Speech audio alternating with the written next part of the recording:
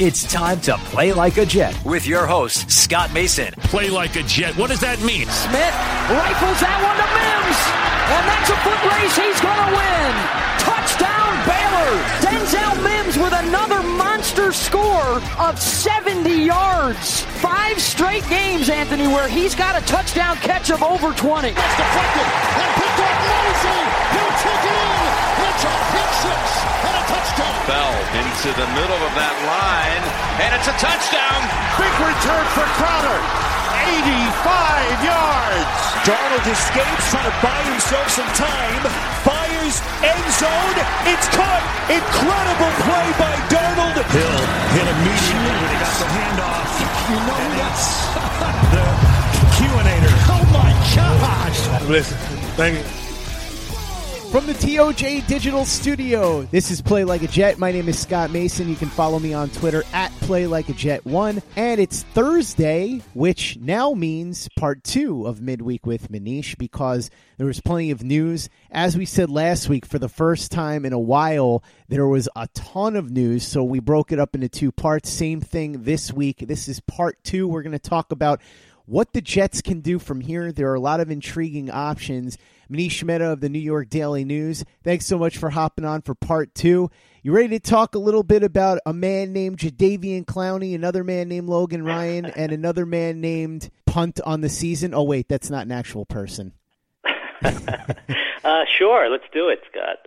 So let's talk about this, because I spoke about this on the podcast with Chris Nimbley the other day and also on Twitter. I feel like this is a unique opportunity for the Jets. Now, if C.J. Mosley hadn't opted out, and if they hadn't traded Jamal Adams, you go to war with what you got, and you hope for the best. But the way I look at this is, by Mosley opting out, now obviously with Winters being cut and freeing up $7 million, you've got $34 million. The guy that you expected to be your best defensive player, C.J. Mosley, is gone. The guy that was your best defensive player last year, Jamal Adams, is gone. You could just fold up the tent and give up, I suppose, but because of the way this season has worked out with all the uncertainty, half the Patriots roster has opted out. We don't know who could be next. Plus, you could have all kinds of different injuries or coronavirus-related things that pop up during the season. You've got the extra playoff team. Why not take that $34 million and go out and get the 2 impact players that are left on the market right now, Jadeveon Clowney and Logan Ryan, who you can get on a 1-year deal? Because, Manish, I think if you're serious about trying to compete and trying to win, which Joe Douglas did say he is, he said, I am serious about trying to win, not punting on the season. That is not what we are looking to do. Clowney, I don't think, is a star player. I don't think he's as good as, say, a Von Miller or J.J. Watt, that level, but he's a very good player. He certainly would upgrade the pass rush to an extent, and he's a tremendous run defender, so he would help replace what C.J. Mosley would have brought to the run defense. Logan Ryan could step in and help the secondary a lot and help take away some of the deficiencies that were left by the departure of Jamal Adams, especially on the pass rush end. And then not only that, but I was talking to Joe Blewett about this, and we'll get into this more when Joe comes on for the full film review. One of McDougald's biggest weaknesses is setting the edge for the run. That's something that both Logan Ryan and Jadeveon Clowney are very good at, so that would help pick up the slack from something they lost with Jamal Adams leaving. I really feel like Jets ownership owes it to the fan base to make these moves, because if you get these guys on 1-year deals, there's no long-term commitment. There's nothing. After this year, you don't have to worry about anything. And Manish, we both know that other than rookie contracts, the only 2 players that this team is tied to financially beyond 2020, whether they're a free agent or somebody that the Jets could easily cut and walk away from, are Connor McGovern and C.J. Mosley. So when you figure all of that out, I just don't understand why you wouldn't take a swing, because especially if Sam Darnold steps up and really breaks out this year, if you're able to get 2 guys that can make a difference on that defense in lieu of losing the 2 guys that you expected to be your top players on the defense, I don't see what the downside is here. I completely agree. I think you said it perfectly. Everything you said makes perfect sense. This is an opportunity for the Jets. They should look at this season as odd and as strange as it is, as a real opportunity to break their playoff drought. Now, I don't think that they are going to be a playoff team, but there is an additional playoff team, as you said, starting this year in each conference. So you increase your chances there. You touched on the Patriots really having this large number of guys opting out. At last count, it was 8, right? And you just don't know what's going to happen around the league with guys perhaps testing positive, unusual circumstances happening. So why not actually go for it? And you don't, as you said, you're not going for it in the sense that you're crippling your 2021 season or your 2022 season. These are not long-term commitments. Now, you and I have discussed Yannick Ngakoue before. We fundamentally disagree on whether that would be a good decision. I think that he's the best young edge rusher available in the league, who I think can be a part of your future. But I recognize that there is a leap of faith and a risk that you're taking because you cannot sign him to a long-term deal until after the season. I understand and I appreciate the dissenting opinion on that. So if we just take him out of the discussion and focus on guys who really will only be here for 1 year, Jadeveon Clowney and Logan Ryan, I don't understand why you would not get those guys. You said that Jadeveon Clowney's not a star. He's a very productive player. However you want to label him, categorize him, he's a very productive player. He's not a guy who's going to get 15 sacks, but as you said, he's extremely good and really underrated, I would even say, as a run defender. He's a good player. The guy's a good player. You would have to pay him, 15, 16, whatever it might be, $1 million, but it's a 1-year commitment. Logan Ryan is a guy that we have discussed plenty of times this offseason. And there was a time, maybe 2 months ago, when people in the building thought it was a wrap. They thought they were getting him. They thought he was going to be on the team in 2020. So it's clearly a guy that they have serious interest in. And quite frankly, I don't understand why he's not on the team. But he's another guy who's a versatile defender. And we've discussed that in the past as well. He can play in the slot. People project him at some point being a safety. He can do a number of different things. So these are two players who can help out the defense immensely, especially when you factor in that Jamal Adams and C.J. Mosley are not on the team. So clearly, if you are going to say publicly that you're not punting on the season, as Joe Douglas said, and now you have this, for lack of a better word, windfall of cash, about $13 million, cutting Brian Winters gets you a little bit over $7 million. C.J. Mosley opting out on the season gives you an extra $6 million in base salary, roughly $6 million, 5.85 because he's getting $150,000, but roughly $6 million in cash savings. So you're essentially talking about $13 million extra dollars in cash savings. Salary cap space is never an issue, regardless. Teams can tinker with that a number of different ways. But that being said, the cap space, even on paper, is not an issue. They've got over somewhere in the $30 to $35 million in salary cap space. So there's no issue in fitting in two guys on 1-year deals who are going to make, a fairly significant amount of money. So I guess there's two schools of thought. You hear the school of thought that, well, you don't need to pay these guys. Why would you pay these guys? We're still rebuilding. We can roll that money over to 2021 cap. If you take that approach, then you are in effect saying that you're punting on the season because you're recognizing that these options that are out there, like Logan Ryan, like Jadeveon Clowney, you're recognizing that they're good players, but you're in the same sense saying we don't need those players because we're still rebuilding and we can use the salary cap savings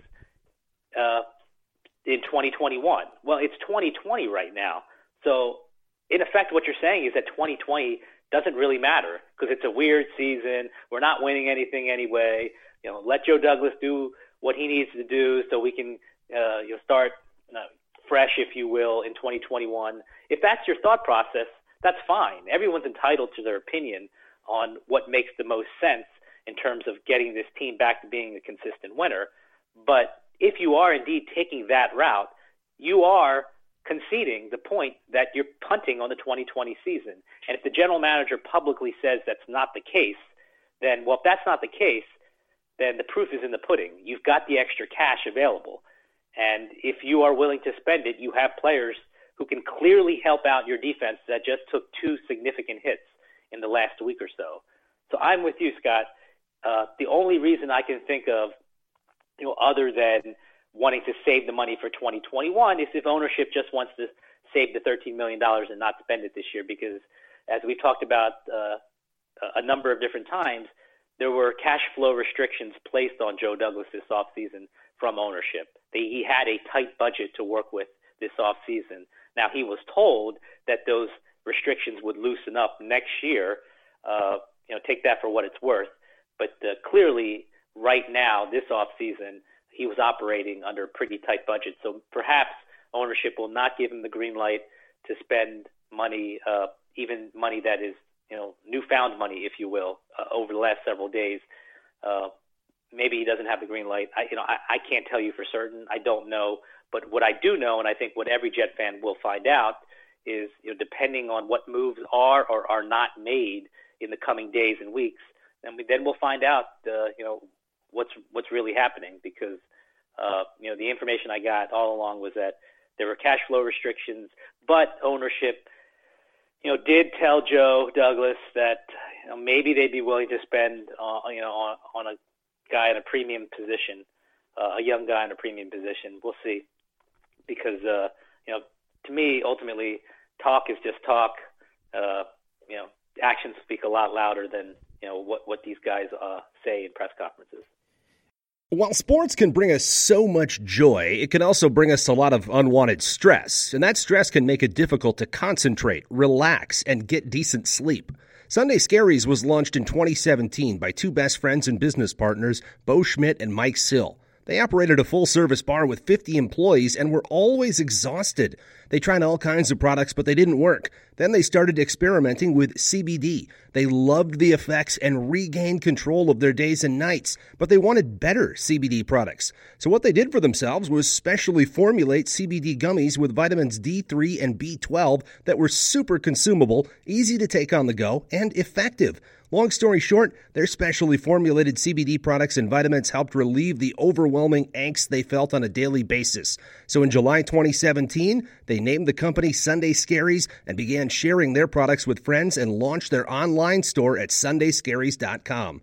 With tens of thousands of customers, monthly subscribers, and a 100% money-back guarantee, Sunday Scaries has always been on a mission to transform a worrisome nation into a chill one. And right now, we have a bonus for you. Get 25% off all products at sundayscaries.com when you use the code OVERTIME. Again, 25% off all products at sundayscaries.com when you use the code OVERTIME. Hey guys, this is Greg Peterson, host of the podcast Hoopin' with Hoops. Despite the fact that college basketball is in the offseason, it's never too early to get a jump start on taking a look at these teams, because there is now 357 of them for the upcoming 2020-2021 college basketball season. I'm going to give you guys a deep dive on every last one of them, keep up with all the transfers in college basketball, and so much more. You are able to subscribe to Hoopin' with Hoops on Apple Podcasts, Google Play, Spotify, Stitcher, TuneIn, or wherever you get your podcasts. Hey guys, Greg Peterson here with the Baseball Betting Podcast. As we know, the MLB season is back in our lives. It's going to be a 60-game sprint unlike anything that we've ever seen before, and I'm going to be giving you picks every single day, 7 days a week with Major League Baseball. We're also going to be keeping up with the KBO as well. If you like baseball and you like being able to make some money, subscribe to the Baseball Betting Podcast with Greg Peterson on Apple Podcasts, Google Play, Spotify, Stitcher, TuneIn, or wherever you get your podcasts. Play like a Jet. Play like a Jet. Manish, I want to come back to the cash flow restrictions, because obviously if ownership told Joe Douglas that he can't spend and they're behind a lot of what's going on, then nothing Joe Douglas wants to do is going to matter anyway. But I do want to make this point, and I think this is something that ownership should really consider, and I think fans should consider it, because I've seen a lot of people saying, oh, just roll the money over, they're not going to win this year anyway. Do Jadeveon Clowney and Logan Ryan make the Jets Super Bowl contenders? Unless Sam Darnold turns into Aaron Rodgers overnight, No. Do those two players make them playoff contenders? Maybe. If nothing else, at least it makes them much closer to playoff contenders than they were before. And as we said, in a season like this, anything can happen, and there's no downside because you're not tied to these guys beyond 2020. The way I look at it is, Manish, this team hasn't been to the playoffs in what would be 10 years if they don't make it this year. If you can push the team closer to a playoff spot and put them in a realistic position where if a few things go their way, maybe they actually could make it, I don't see why you don't do it. Like I said, I think you owe it to the fans because there's no long-term implications here.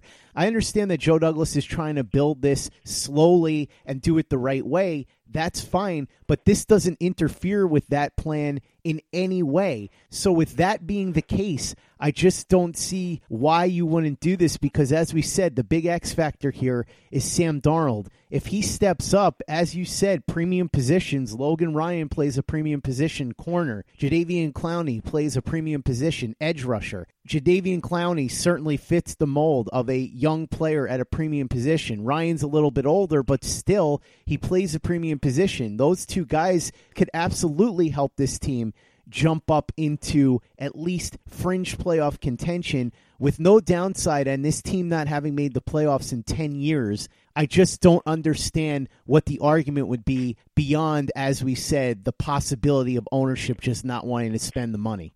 Yeah, I don't know if there is another reasonable explanation. I think if you're a rational person, the only conclusion you can draw if they don't spend money on at least one of those guys, and they obviously have the money to spend it on both. But if they just kind of stand pat and bring in a Demaryius Thomas at the veteran minimum over the next week or so, that to me just means that they are punting on the season. And I know that I know what the general manager said, but I also know that you have an opportunity for all the reasons you outlined, Scott, to make your team better and make yourself have a chance to perhaps make the playoffs in 2020. Who knows who's going to win the Super Bowl? It is such an odd year. People in New York have seen a 9-7 Giants team win the Super Bowl. Mm-hmm. You just don't know. Once you get into the tournament, you don't know what's going to happen, and now you have a greater chance of getting into the tournament because there's one more playoff team, and everyone believes in Darnold. Who knows, how big of a jump he's going to make? But let's just say he makes a seismic jump, and it's asking a lot for him to carry the team. It's certainly asking a lot for him to carry the team that has a defense that just lost their two best players. But you can mitigate some of that sting of not having Jamal Adams and C.J. Mosley by bringing in a Logan Ryan and a Jadeveon Clowney. Those guys clearly make you better. I think that's not really up for debate. Having those two guys on the roster makes you a better defense than if they were not on the roster and you plugged in the guys you currently have. I think that's not really debatable. So that's why I think, from a fan standpoint, I completely understand fans being frustrated. So it's an interesting dynamic. It's an interesting psychology, hearing from fans on both sides of the discussion. Some fans saying what you just said, is basically agreeing what you and I have been talking about right here. And then some fans taking that other approach, which is like, let Joe Douglas do it his way and wait. Sooner or later, I just kind of feel like the present has to matter. I felt like for too long that the present has not mattered. And that predates Joe Douglas. That goes back to Mike McCagnon. That goes back to John Idzik. There's a way, because we see it all over the league every single year. There's a way to build for the future while still being really competitive and even making the playoffs in the present.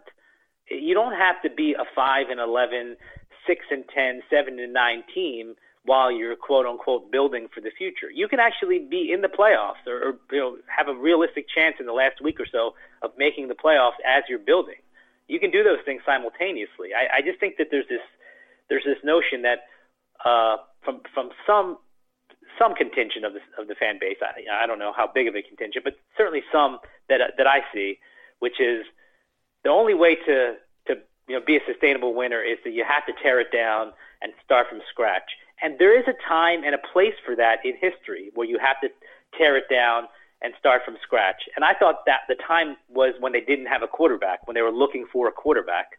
But they feel like they've found their quarterback. I agree with them. I think they have found their quarterback. So I don't think that you have to, 2 years, 3 years after you got that quarterback, tear it down all over again. Like, that's the thing I don't understand. You don't have to tear it down to the studs every 2 or 3 years.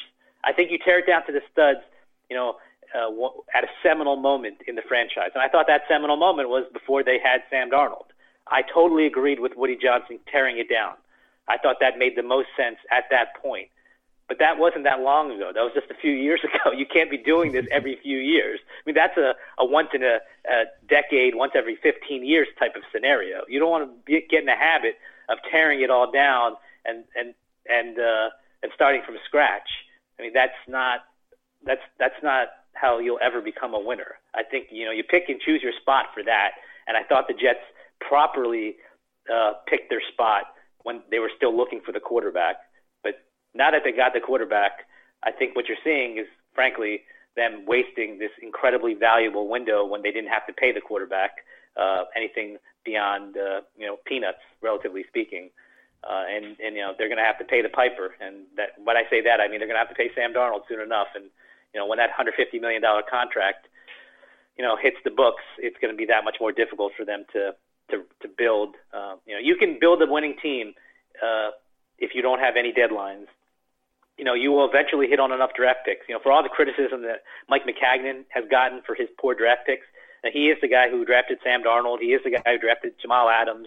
He's a guy who drafted a promising young player who, still has a lot to prove in Chris Herndon. But look, he drafted Jamal Adams and Sam Darnold. Now, there were a lot of poor draft picks amid all of those players, but ultimately, if you have an endless amount of time, you can build through the draft. You can build a winner over a course of a decade. I have no doubt that Mike McCagnon would have built a winner for the Jets, if he had 10 more drafts. But that's not how the NFL works. That's not how the real world works in this profession.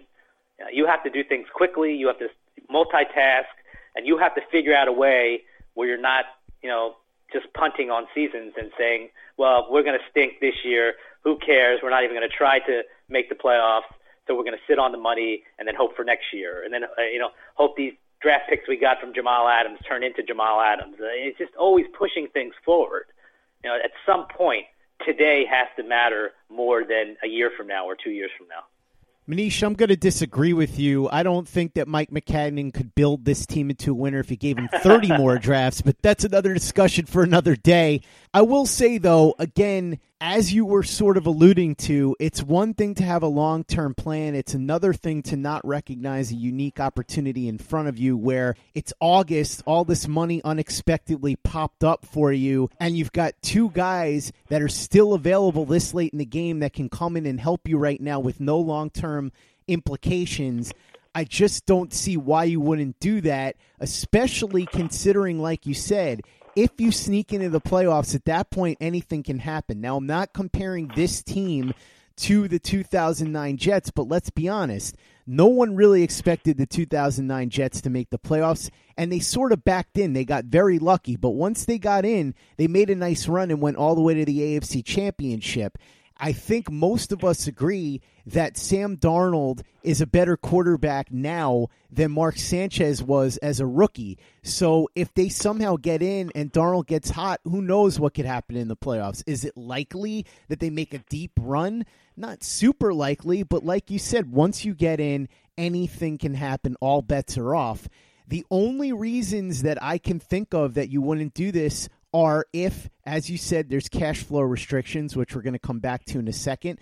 But the other reason would be if Joe Douglas just simply doesn't like Jadeveon Clowney, or if Greg Williams just simply doesn't like Jadeveon Clowney. We obviously know they're interested in Logan Ryan because, as you said, they came pretty close to signing him before. What is the story there with Clowney? Because I've heard conflicting things. I've heard that he's not a quote-unquote Joe Douglas kind of guy, which I don't really know what that's supposed to mean. Culture, whatever. The guy's a good player, so what? I think that the whole great guy in the locker room thing gets a little overblown. You don't want somebody coming in here like a Terrell Owens or somebody like that, Antonio Brown, who's going to blow up the locker room. But other than that, everybody's got a different personality. I've always felt that was a little bit odd when they say he's not a such and such kind of guy, especially if you're bringing him in on a 1-year deal. The other thing that I had heard is that the Jets do like Clowney and they were interested. They just didn't want to pay him. But now, obviously, circumstances could have changed in that regard with all that free money. So what do you know about what Joe Douglas and Greg Williams and the brain trust with the Jets thinks of Jadeveon Clowney? I had heard a number of different things. Two of them you had just mentioned. Somebody told me that they didn't think he was a Joe Douglas type of guy. And as you just said, I'm not exactly sure what that entails. But that was just, that was one person's opinion. I don't think that Joe Douglas, revealed this to this person. But that was the perception out there. Money is certainly a factor. The way that it was framed to me back during free agency was that the Jets did their due diligence, and it didn't seem, at least the indication that I got at the time, it didn't seem like the Jets were serious. I guess serious is a relative term because other teams were interested in him. And money is a factor. It's silly to say that money wasn't a factor back in March because money essentially shaped Joe Douglas's entire offseason strategy in free agency. Some people, like Joe, view it like, well, I have to be creative. I think that's probably a nice way of putting it. I think the more accurate way of putting it is that, I really don't understand how in my first free agency, I'm given these, these restrictions. It's first free agency. And remember, he was hired after the draft, so it's not like he had gone through free agency as the Jets general manager a year ago, even though he's been with the team for a year because of when he was hired. This is the first opportunity he had in free agency.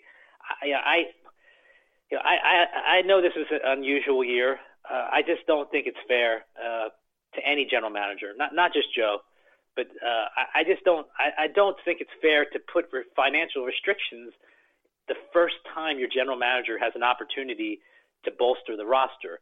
And we can discuss how good the Jet roster is or how poor it is.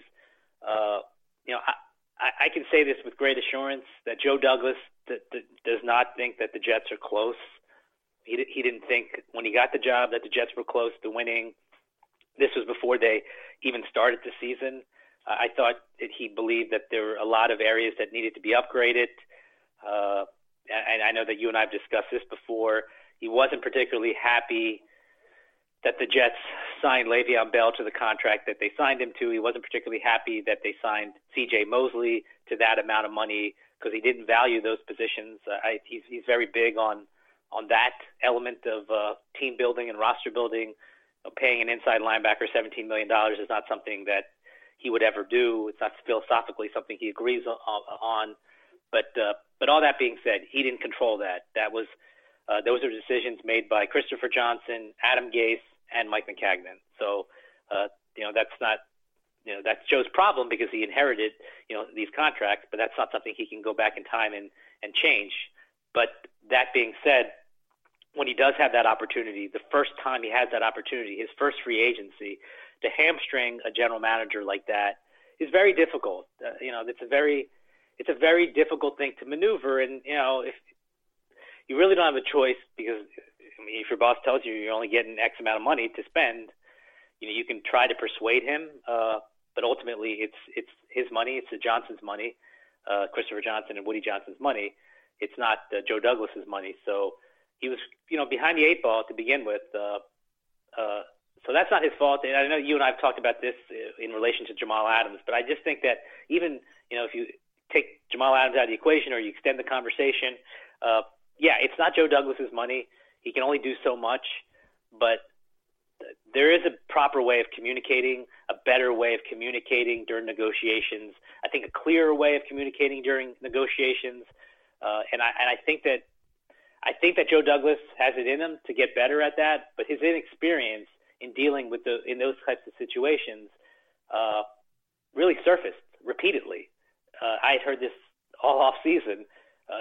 I think it's something that he's not particularly comfortable with because that's not his background. His background's obviously scouting players, but and maybe this is just a factor of being inexperienced, and he will get better at this the more he does it. But he has to take some responsibility for what has transpired here. It's not just, well, you're going to blame the Johnsons. Now, look, it starts at the top, and obviously the money is the most significant issue here. But if you don't have the money, I think there's just more artful, creative, and clearer ways to communicate that you guys meaning with the team, doesn't have the financial, ability to pay guys. But anyway, I know I'm rambling, but I just thought that was like when you're talking about the cash flow restriction conversation, I think the communication element of it is also important. Manish, all said and done, when this ultimately plays out, do you think the Jets are going to go after Clowney and or Ryan? And if not, do you think that it'll be because of the cash flow restrictions, Joe Douglas not liking Clowney, or some combination or both? I think money's at the forefront of the issue. That being said, as I mentioned a little bit ago, my understanding was that ownership perhaps could have, would be amenable to altering their position for a young guy at a premium position. Edge rusher is obviously the position that we're talking about. There's other premium positions, but for purposes of this conversation, edge rusher would fall into that category. The idea of not being a Joe Douglas guy, I don't know. That's a tough one. That was one person's perception of the situation. This isn't something that I heard directly from Joe Douglas. It's not something that Joe Douglas has said, any kind of conference call or public setting either. I wouldn't imagine he would ever say something like that about any player. So I don't know. Every indication I've gotten all off season was that the extent of their interest was due diligence. I never really got a sense that they were hot and heavy about Jadeveon Clowney, and I don't know. If I were a betting man, which I'm not, I would say that they would not sign him unless they did a complete about face in terms of how they viewed him for months. And the way they viewed him for months was that there was, I guess you could say lukewarm interest, but it was never conveyed to me that he was a player that they felt they needed to have. And I know circumstances has changed, obviously, with Jamal Adams and C.J. Mosley gone. So perhaps they do an about face. I haven't gotten an indication from anybody to believe that. What about Logan Ryan? Yeah, Logan Ryan's the big mystery. I think that for reasons I still don't quite understand, and I think for reasons that people in the organization don't quite understand, I don't know why he's not on the team. To me, he should have been on the team 2 months ago. The Jets wanted him. The Jets felt they were going to get him. Logan Ryan's still not employed. He's still a free agent. So honestly, Scott, I don't know. I can just tell you what I reported and what I thought people thought at the time. And I will say, I'll put it this way. I think people in the building are probably as confused about why he's not on the team as I am right now. A confusing time all the way around, Manish. Manish Mehta, covering the Jets for the New York Daily News. Thanks so much for coming on for part 2 this week of Midweek with Manish. Really appreciate it. I know that you said that you've got an interesting concept that you're going to be working on over at the Daily News.